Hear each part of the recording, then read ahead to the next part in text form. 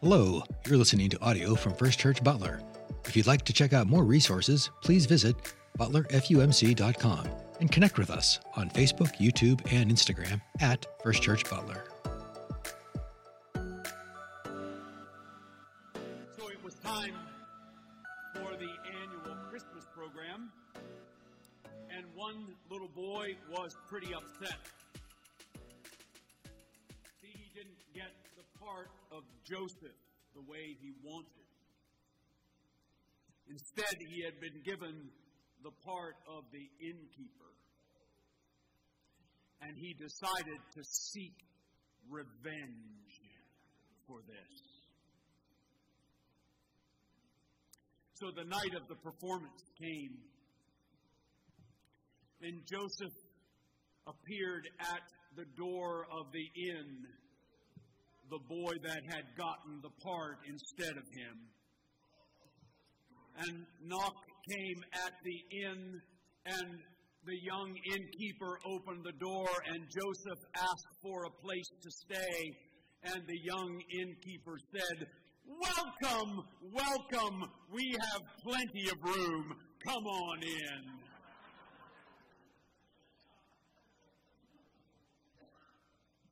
Not to be undone, Joseph took a couple of steps inside the inn and looked around a little bit and said, "This place is a mess. I can't have my wife stay in a mess like this. Come on, Mary, we can't stay here. In fact, I'd rather sleep in the barn than in a place like this."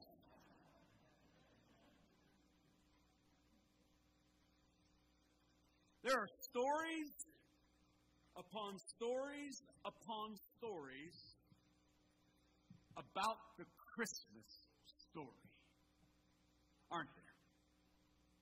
In fact, there seems like there are so many stories about the Christmas story that they're almost as numerous as the commercials that you and I have to watch between the segments of the TV shows. There's that many stories about the Christmas story. Why is that? Why are there so many stories about the Christmas story? Maybe it's because this story is the story that's the most visited and revisited story maybe ever. I mean, I think it's still safe to say that on this particular night, there are a great many people around this world that are pausing to think about a story that has something to do with God, that maybe is more than any other time in the course of a year. Maybe. This is my 61st Christmas, and the story hasn't changed.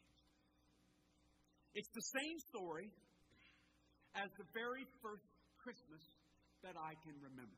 Now, I want to say to you that that's not necessarily a bad thing. I mean, think about it.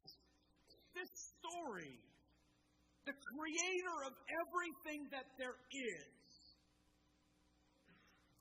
coming out of love to become one of us, to become like us, out of love for us, in this fragile baby. I mean, can we ever be too old to hear that story? Is that story ever too old to be told again and again and again? It does present some challenges, though, for those of us who preach. Because, I mean, what more can be said about the events of Bethlehem that hasn't already been said? I remember the story about a young boy who was with his family in the car traveling to church for Christmas Eve service. His dad was the preacher. And so he knew that this would be a night that was filled with lots of singing and lots of preaching. And so he thought about that. And he had the courage to say to his dad on this particular night while they were traveling, "Dad, are you just going to tell the Christmas story this year, or are you going to try to explain it again?" Right? I mean, what I've noticed over these years of preaching about the Christmas story is that for the most part, the Christmas story defies explanation. You just can't explain it. To try to explain the details about how it was that Mary actually got pregnant, to try to talk about the details of what the family dynamics were like when the story about her pregnancy actually got out, what was those family dynamics like? To talk a little bit about exactly what it was like for the baby to be born in those kind of circumstances, to actually talk about that, any of that's just speculation. Speculation at the best. Now, I want us to understand the Christmas story is mystery. And it's a whole lot better, it's a whole lot more productive for us tonight to talk a little bit about, all right, where does that mystery somehow connect with the craziness that is your life and is my life? That's what I want to try to do for a minute.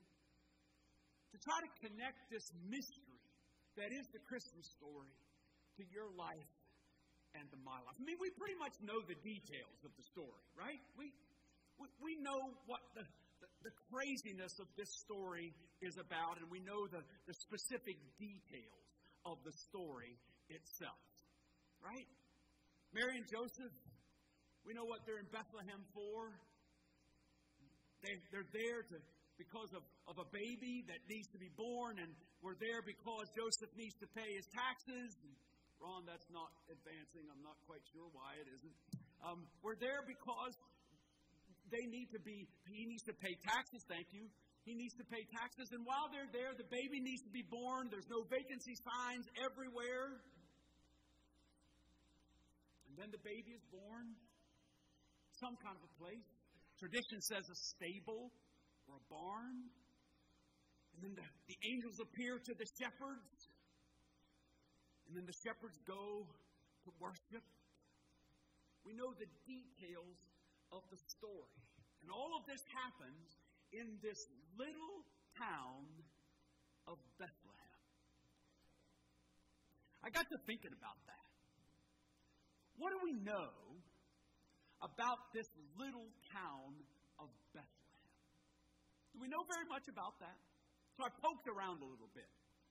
Poked around about what do we know about Bethlehem? In fact, did you know, Ron, give me that slide. There you go. Did you know that there were actually two little towns called Bethlehem? One little town of Bethlehem was up here, called Bethlehem Zebulun, a few miles northeast of Nazareth. And then there was the other one, Bethlehem Ephrathah, which is a little bit to the southeast of Jerusalem. This is the one that we're interested in down here. This is the one where the Christmas story happened. And did you know that the name Bethlehem itself means house of bread? And that the name comes from the fertile places where crops were grown, actually around the town itself. Isn't it interesting that the baby that was born in this town that means house of bread would grow up to call himself the bread of life? Interesting.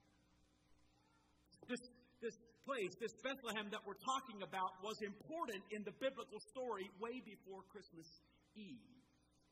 Rachel, Isaac's wife, was buried in Bethlehem. Naomi, an ancestor of Jesus, was from Bethlehem. Naomi, or Ruth and Boaz, people that are recorded in the genealogy of Jesus in Matthew chapter 1, they met here in Bethlehem. And King David, arguably one of the most important kings in Israel's history, he was born here in this little town called Bethlehem. Now, you're all sitting out there thinking, well, that's really interesting, Pastor, and thank you for all that information, but how in the world does that connect with this craziness that is my life? Stay with me. Stay with me. Because this little town, this Bethlehem Ephrathah, as we know, is also the place where Christmas happens.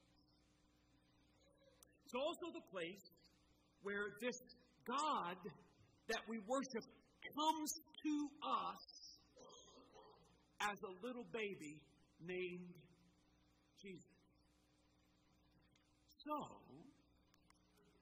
Bethlehem is the place where God comes to us. You with me? Now, can I take a poll of the house? How many of you actually believe that God still comes to people like you and me in love and power? Do you believe that God still comes to people like you and me tonight? If you believe that, then Bethlehem is here and now. Bethlehem is anywhere that you and I experience the power and the touch of God. So Bethlehem isn't a place. Bethlehem is anywhere that God touches your life and mine. And so that means Bethlehem is right here and it's right now. Can I get an amen? It's right here and it's right now. Let me show you what this means. Dottie Philippi was one of the administrative assistants that I was blessed to work with when I served the Franklin Church, Christ Church in Franklin. This past week, she posted something on Facebook from a woman named Ashley. Ashley was a former staff member of Focus on the Family. And she posted on Facebook a picture of her daughter, Lucy. Check this picture out. And here's what Ashley said about this picture. Every time we get in and out of the car, Lucy runs to the front yard and sits in front of our nativity set, she said. She talks to Jesus there. Sometimes she just sits there and quietly stares in awe. And it completely melts me. It inspires me. I want to run to Jesus with excitement and be in awe of Him like this. So thankful that He came to us as a babe on Christmas so long ago. Ashley's front yard is Bethlehem. You see it? That little girl sitting in front of that nativity scene in her front yard, that's Bethlehem. I read something just this past week. I think it was actually just yesterday. You know who Jim Cummings is? Anybody know who Jim Cummings is in this room? Jim Cummings is the man that does the voice of Winnie the Pooh. And I read, in fact, it was just last night, that Jim Cummings calls kids in the hospital as the voice of Winnie the Pooh.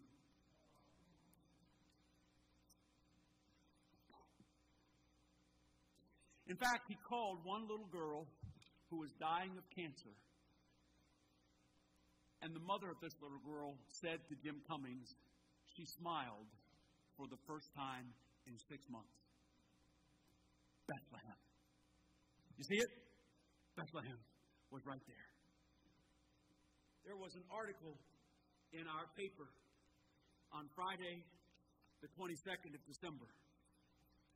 Melissa Conklin, Department Secretary of Medical Surgical Telemetry, said that she and the department's director, Bill Hildebrand, right over there in the corner, have collected and wrapped at least 150 gifts which will be given to patients in our Butler Hospital on Christmas morning. Over here it says, Hildebrand said he plans to at least stop into Butler Memorial Hospital Christmas morning to help distribute gifts to the patients so that he can experience the surprise and the joy the presents bring to the people. Bill's going to be Bethlehem tomorrow morning at Butler Memorial Hospital.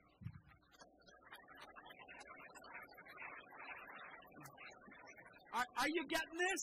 Are you getting this? That Bethlehem happens anywhere that the presence of God comes with hope and power and love. So Bethlehem isn't something that happened long ago. Bethlehem is happening all around us right now. God is interacting with His people in power and love through His Spirit right now. The challenge for us is not just to remember that it happened a long, long time ago. The challenge is to find it every day that we are alive. That's the challenge. Norman Vincent Peale told a story once about two men that were standing on the corner of 5th Avenue and 57th Street in New York City during the Christmas season. One of them was complaining about the traffic. He said, "This is awful. This is terrible. The city is so confounded, disorganized. Somebody really ought to do something about this." And the other man said this, and I'm going to read it. "You know, it's absolutely astounding. There was a baby born of peasant parents, a little out of the way place, halfway around the world from here. The parents had no money or social standing, yet 2,000 years later, that little baby creates a traffic jam on 5th Avenue, one of the most sophisticated streets in the world. This irritates you? It should really fascinate you."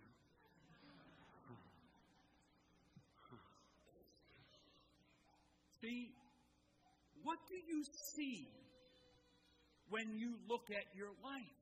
What do you see? Can you find Bethlehem in your life? Can you find it there? The truth is this: Bethlehem is there. If we believe in a God who is still engaging people in the here and now, in power and love and truth, then Bethlehem is in your life right now. He's still working there. Question is, are we going to see it? Will we? Will we see in the events of our lives Bethlehem?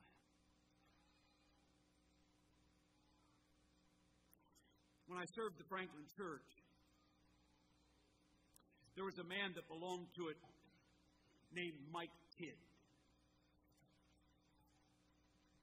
Mike was a Desert Storm veteran. Served our country honorably in Desert Storm.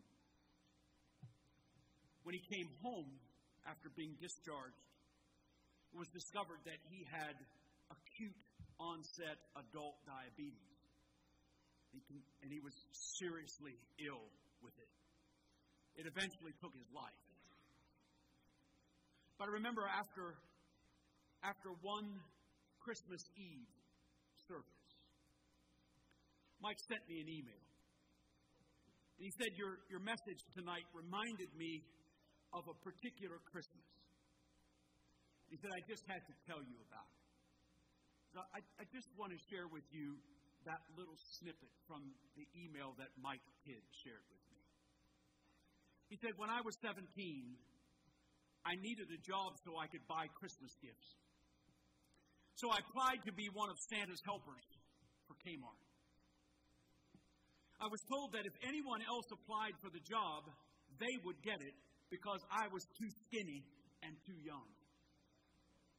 No one else applied, so I got the job. For 4 weeks, I was Santa's helper. One older man came up to me and said, "You're the youngest looking Santa I've ever seen." Then another day, a couple of days later, I was sitting there and a woman came around the corner with her children. They weren't dirty, but they were unkept. The little boy, who was about 3, crawled up on my knee. In my best Santa voice, I said, "What do you want for Christmas?" He stopped and he looked down, and then he started to cry. He then looked at me with tears in his eyes, and he said, "I want my daddy back." And he began to cry again. At this, I almost started to cry. His older sister came up and grabbed his hand and led him off my knee. His mom leaned in and said their dad had died a couple months earlier, and life has been really difficult since his death. I noticed they only had a couple of Christmas ornaments in their cart. And after they walked away, I found the store manager and told him the story. The store had a policy of helping a family for Christmas, and I convinced them to adopt this family. They found the mom in the store and asked if we could help them with Christmas, and she agreed. And a week later, we went with a tree and ornaments and some gifts, and I gave them out as Santa's helper. It was one Christmas that I will never forget. Why? Why was that a Christmas that Mike's kid would never forget? Because even as Santa's helper, he found Bethlehem.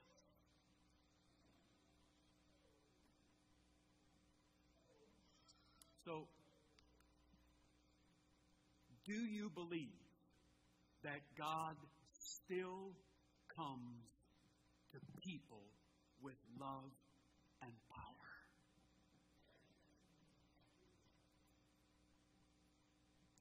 If the answer is yes,